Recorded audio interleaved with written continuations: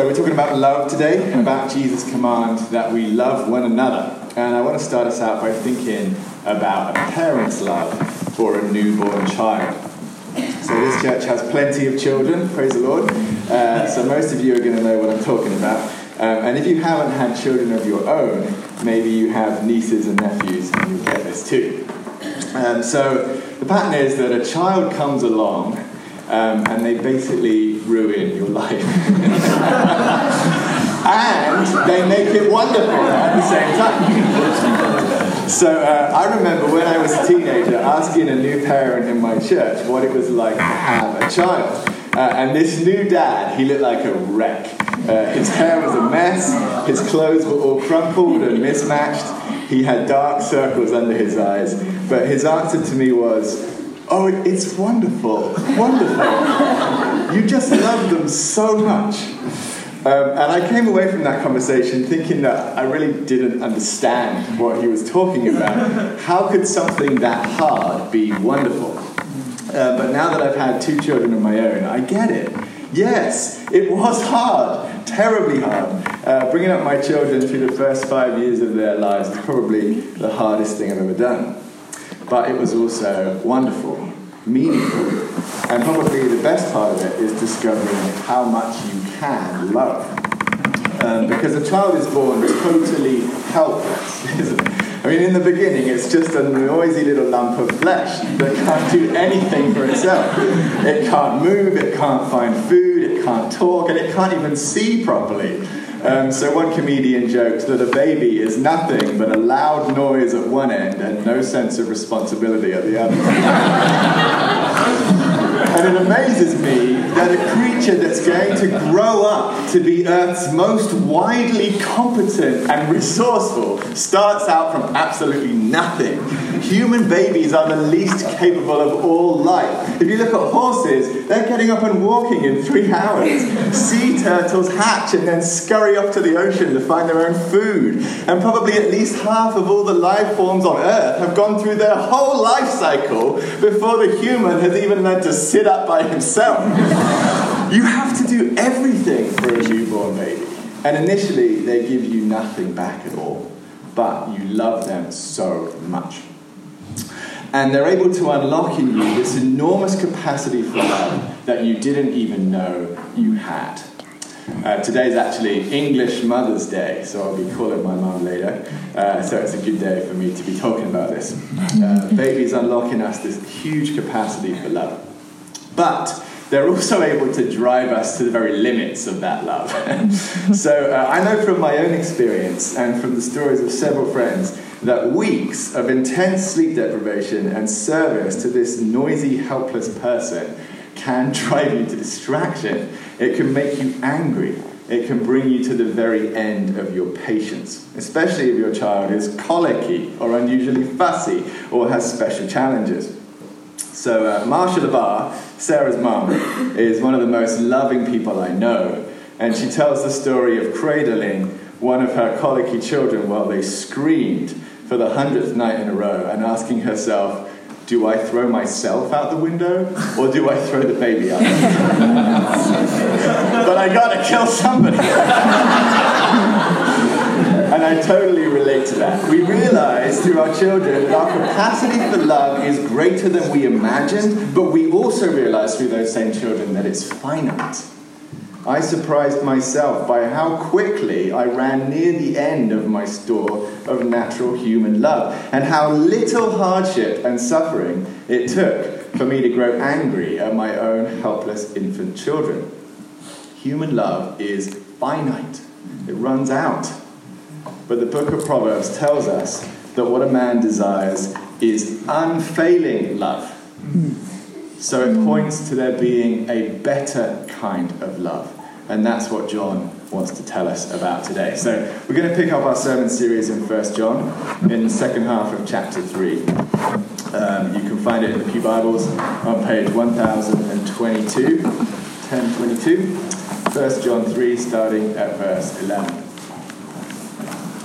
So we remember from our gospel reading that on the night before Jesus died, he gave his followers one final instruction.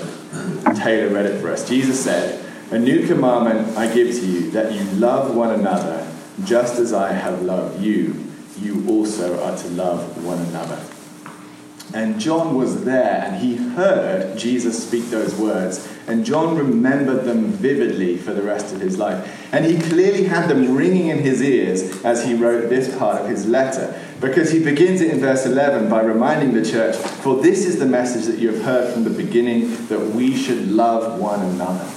And then toward the end of the chapter, in verse 23, he says again, "And this is his commandment, that we believe in the name of his Son, Jesus Christ, and love one another just as he commanded us." So this whole section of John's letter is a unit. It's a single meditation on this one big idea that Jesus gave us in the new commandment about loving one another. And from everything John says about this love, it's clearly special. It's a special kind of love. It's not the kind of love we find everywhere in the world, between parents and children, or husbands and wives, or between friends. It's like that love, but it's recognizably different. It distinguishes God's people from the people who don't know God.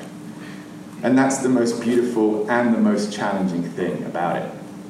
So today I want to think about 3 ways that the kind of love Jesus and John were talking about is different from the natural human love that's hardwired into all of us. John shows that natural human love falls short because it's mixed in with hatred, it's self-preserving, and it's disconnected from God. So that's where we're going today. But the love of Jesus is unfailing because it has none of these problems. So first, natural human love is mixed in with hatred. We're starting with verses 11 through 15. And that might sound like an alarming thing to say, so let me explain what I mean. It comes from this teaching about Cain. So John says in verse 11 that we should love one another, and then he immediately adds in verse 12, we should not be like Cain. And when I first read that, I felt very relieved, because I thought, well, that's not too hard. That might be the lowest bar in the Bible. Don't be like Cain. Don't go out into a field and beat your brother to death with a rock. That would not be Christian love. It seems like John's point here is almost comically obvious. And we might wonder why he'd even bother saying it. But as I thought about it, I came to realize that I'm not as unlike Cain as I might like to think. Because I started wondering, well, what is love? What is it really? Could I define it? And I found that it wasn't all that easy to define. It's a big and complicated concept, hard to put into simple words. So I gave myself the challenge of defining love in words of one syllable. And I came up with this. I'm sort of like it, not perfect. Love in words of one syllable. I would say that love is when you want to give what you have to help your friend. I quite like it because it combines the desire and the practicality and the generosity of love. Love is when you want to give what you have to help your friend. And I'm sure all of us have known a simple, practical love like that. But then if we turn that definition around, then the opposite is what we would mean by hatred. So hatred then is when you want to take what your friend has to help yourself. All such behaviour we would classify as hatred. And that definition of hatred seems to me to sum up what Cain was really doing, because he saw that his offering wasn't favoured by God, that his own deeds were evil and his brothers were righteous. So he envied his brother. His brother had something that he wanted, God's approval. And Cain devised a solution to his problem. He took his brother's life and removed the competition. So he took something from his friend to help himself, and that's hatred. John calls it hatred in verse 15. Everyone who hates his brother is a murderer. But if hatred is when you want to take what your friend has to help yourself, then I know that I'm personally familiar with that too. We can see that envy is a form of hatred. Covetousness is a form of hatred. Revenge is a form of hatred. And unforgiveness is a form of hatred. And I might not be a murderer, but I'm all too familiar with these other things.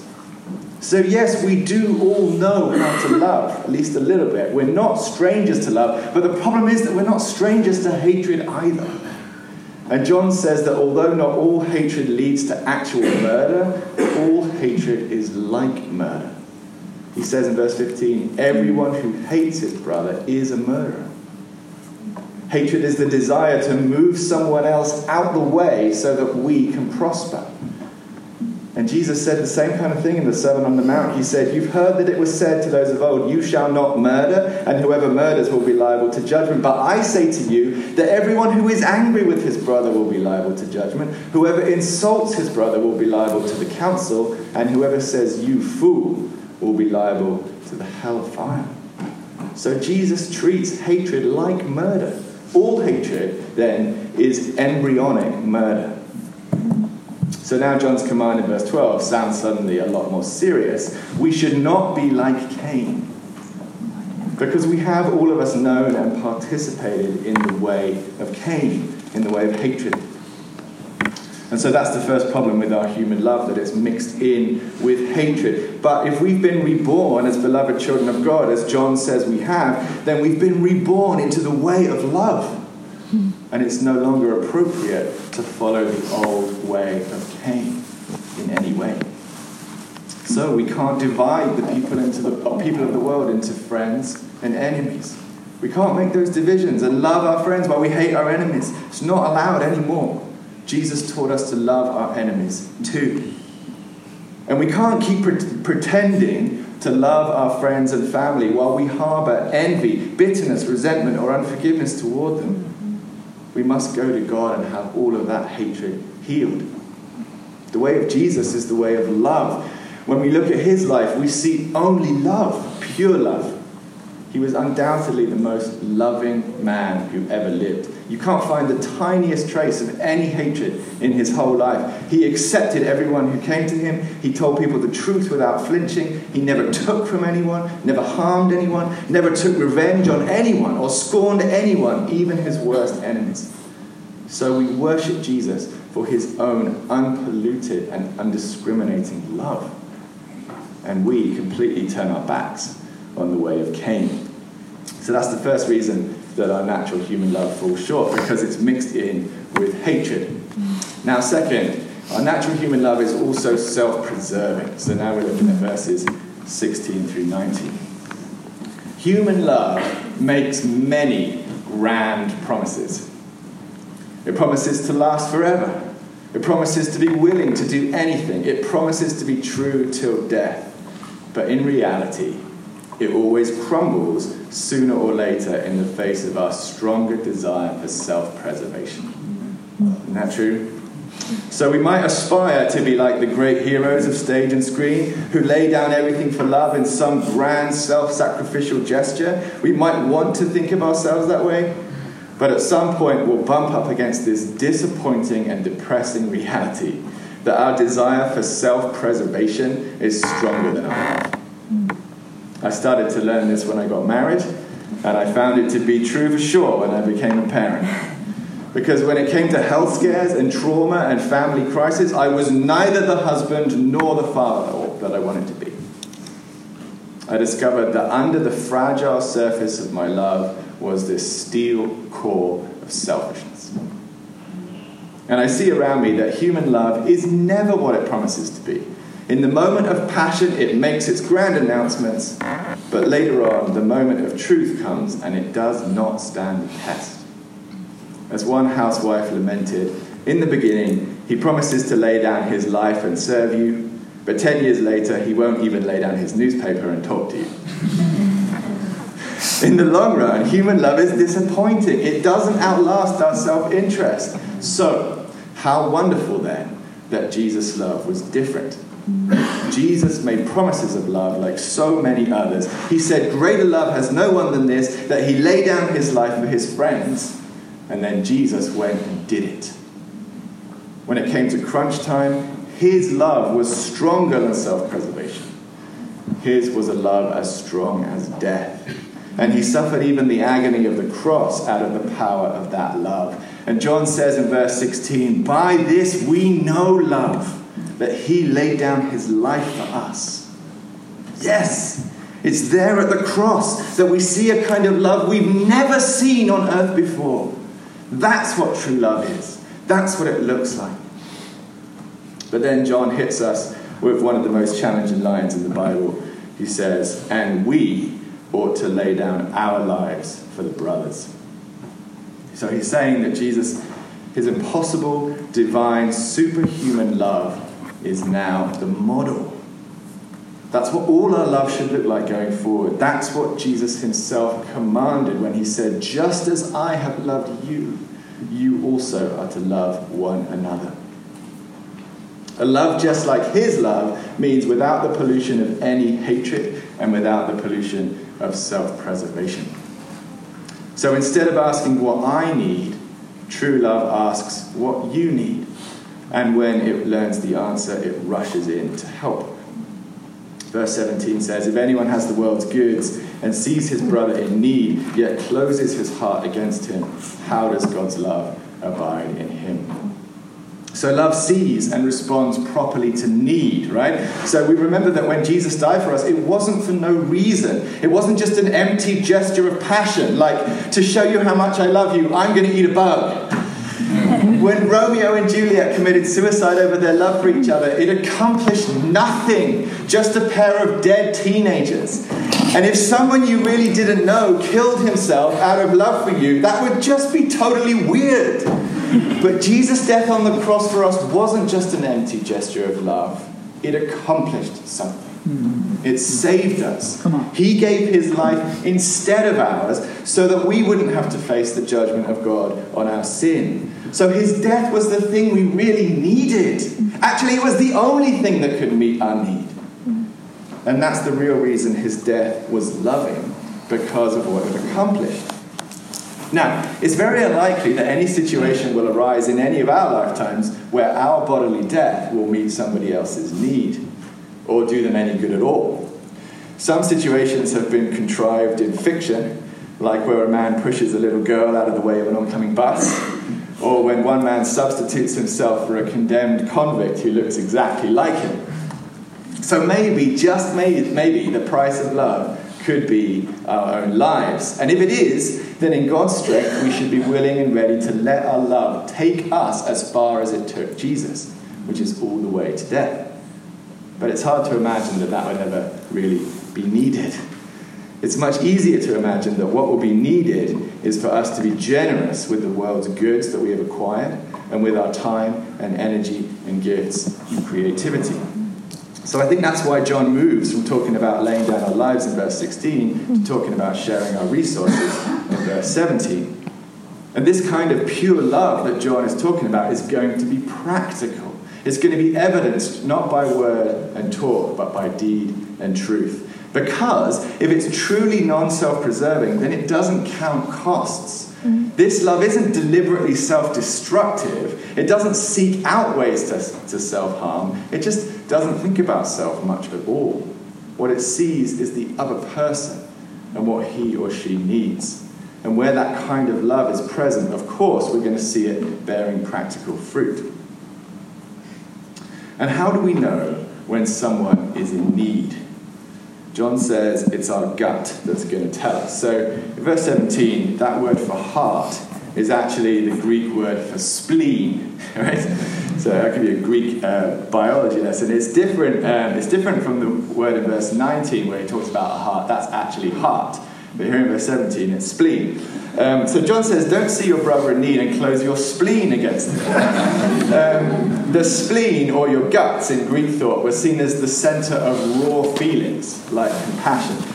You had the mind, which was the center of logical thought, and then there was also the heart, which was the core or the center of a person, and that was able to understand both reason and emotion. So John is saying that when you feel in your guts that you ought to do something to help, don't stifle that feeling. Let it move you to action. Because your redeemed gut works on the side of love. All right, so let's finish looking at what this passage says, and then we'll come back and look at some practical implications. The third reason that our natural human love falls short is because it's disconnected from God himself. And that's probably a very obvious thing to say, but true love flows from the God of love, and it can't be found anywhere else. We're looking at verses 19 through 24. So here's John's logic in this final section of chapter 3. He assumes in verse 19 that our hearts, that's our actual hearts, the parts of us that weigh both reason and emotion, our hearts will examine themselves and conclude that they are not, in fact, very loving. When it comes to following Jesus' command to love one another as he loved us, we all realize that we've fallen very far short of that standard. And so John realizes that it's likely that we're going to feel insecure in the face of this extremely challenging word, and we're going to need some reassurance. So John says in verse 20 that our hearts might even condemn us.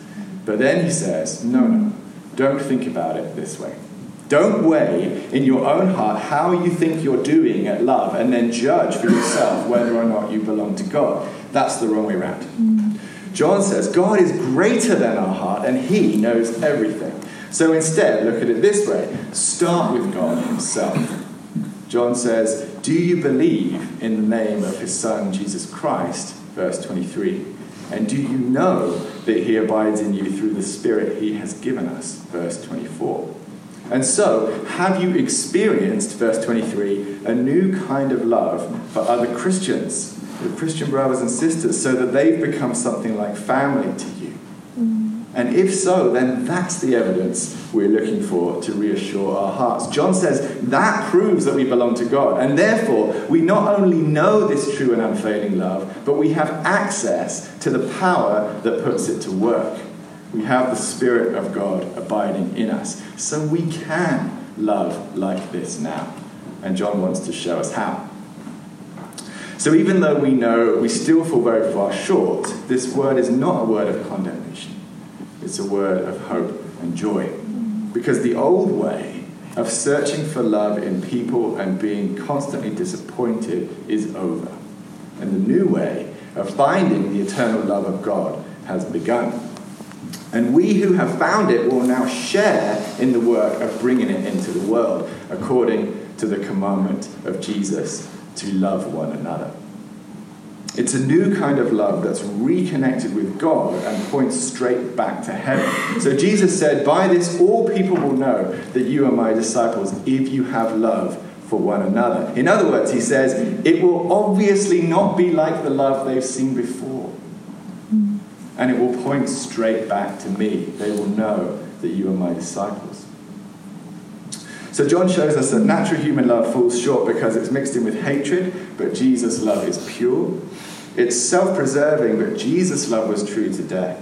And it's disconnected from God, but Jesus came from God and was God. So what do we do now? We treat this love as the precious thing it is.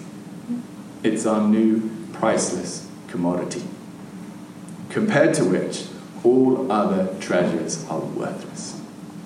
Love is more precious than gold. It's more precious than time. It's more precious than life. So trade everything else for love. Get it, save it, spend it, and share it. Get this love from your Heavenly Father. It's yours. Take it. Spend time with Him. Meet with Him. Let Him love you. Pray to Him, sing to Him, and respond to His love. That's how we receive it. He is the source.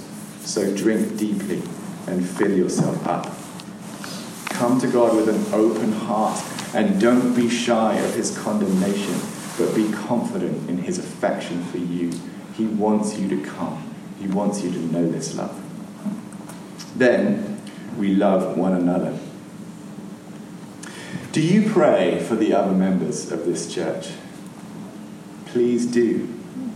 That's a powerful expression of our love for each other. So maybe choose half a dozen people you know here and commit yourself to praying for them every week. And with Jesus' help, get rid of any traces of the old hatred of Cain you might still have for any members of this congregation. Any bitterness or envy or unforgiveness or rivalry or hurt feelings. Give them up to the Lord and make peace. If there's anyone here you find it hard to love, then how about you make it a special point to pray for them regularly, for their flourishing in the Lord, until your love returns. and commit yourself to this community, to spend time with at least one member of this church who's not in your family outside of Sunday morning worship every week. Carve out some time with at least one person every week to share lives, open your hearts to each other, and walk closely as companions on this journey. Sunday morning is not enough time to put this kind of love into practice. One great way to get time with your Christian brothers and sisters outside of the Sunday service is through our missional communities. And if you don't have a community, ask us what your options are. If you want to try one today, then the Open Table is meeting for lunch right after this service. Finally, keep your eyes open to your brothers and your sisters' need, as John commands us. God didn't make us all the same, and we don't all have the same needs. So don't assume that you already know what another person needs before they tell you, or before Jesus tells you. After all, they might not need your gifts as much as they need your time, or need your advice as much as they need your ear. Remember Marlo Thomas, who said, there's the kind of help that helping's all about, and there's the kind of help that we can all do without. Love doesn't just throw pennies at the problem, and it's not motivated by a sense of guilt or obligation. Love watches until it sees how it can meet the real need. Look at the way Jesus met the need of their dirty feet by washing them, and then the need of their dirty souls by dying on the cross. A very small gesture and a very large one, both the same love. I think John's bottom line is that we all know how to do this. It's part of our new identity as the children of the God of love. We just need to stop holding ourselves back. Stop stifling the impulse of love that we feel in our guts. Stop allowing a little hatred to mix in with the love. And stop returning to the old way of loving out of our frail human store. That's right. If we can get out of our own way, then we know how to do this. Jesus is our example and our teacher and our strength. So, little children, let us not love in word or talk, but in deed and truth. Amen.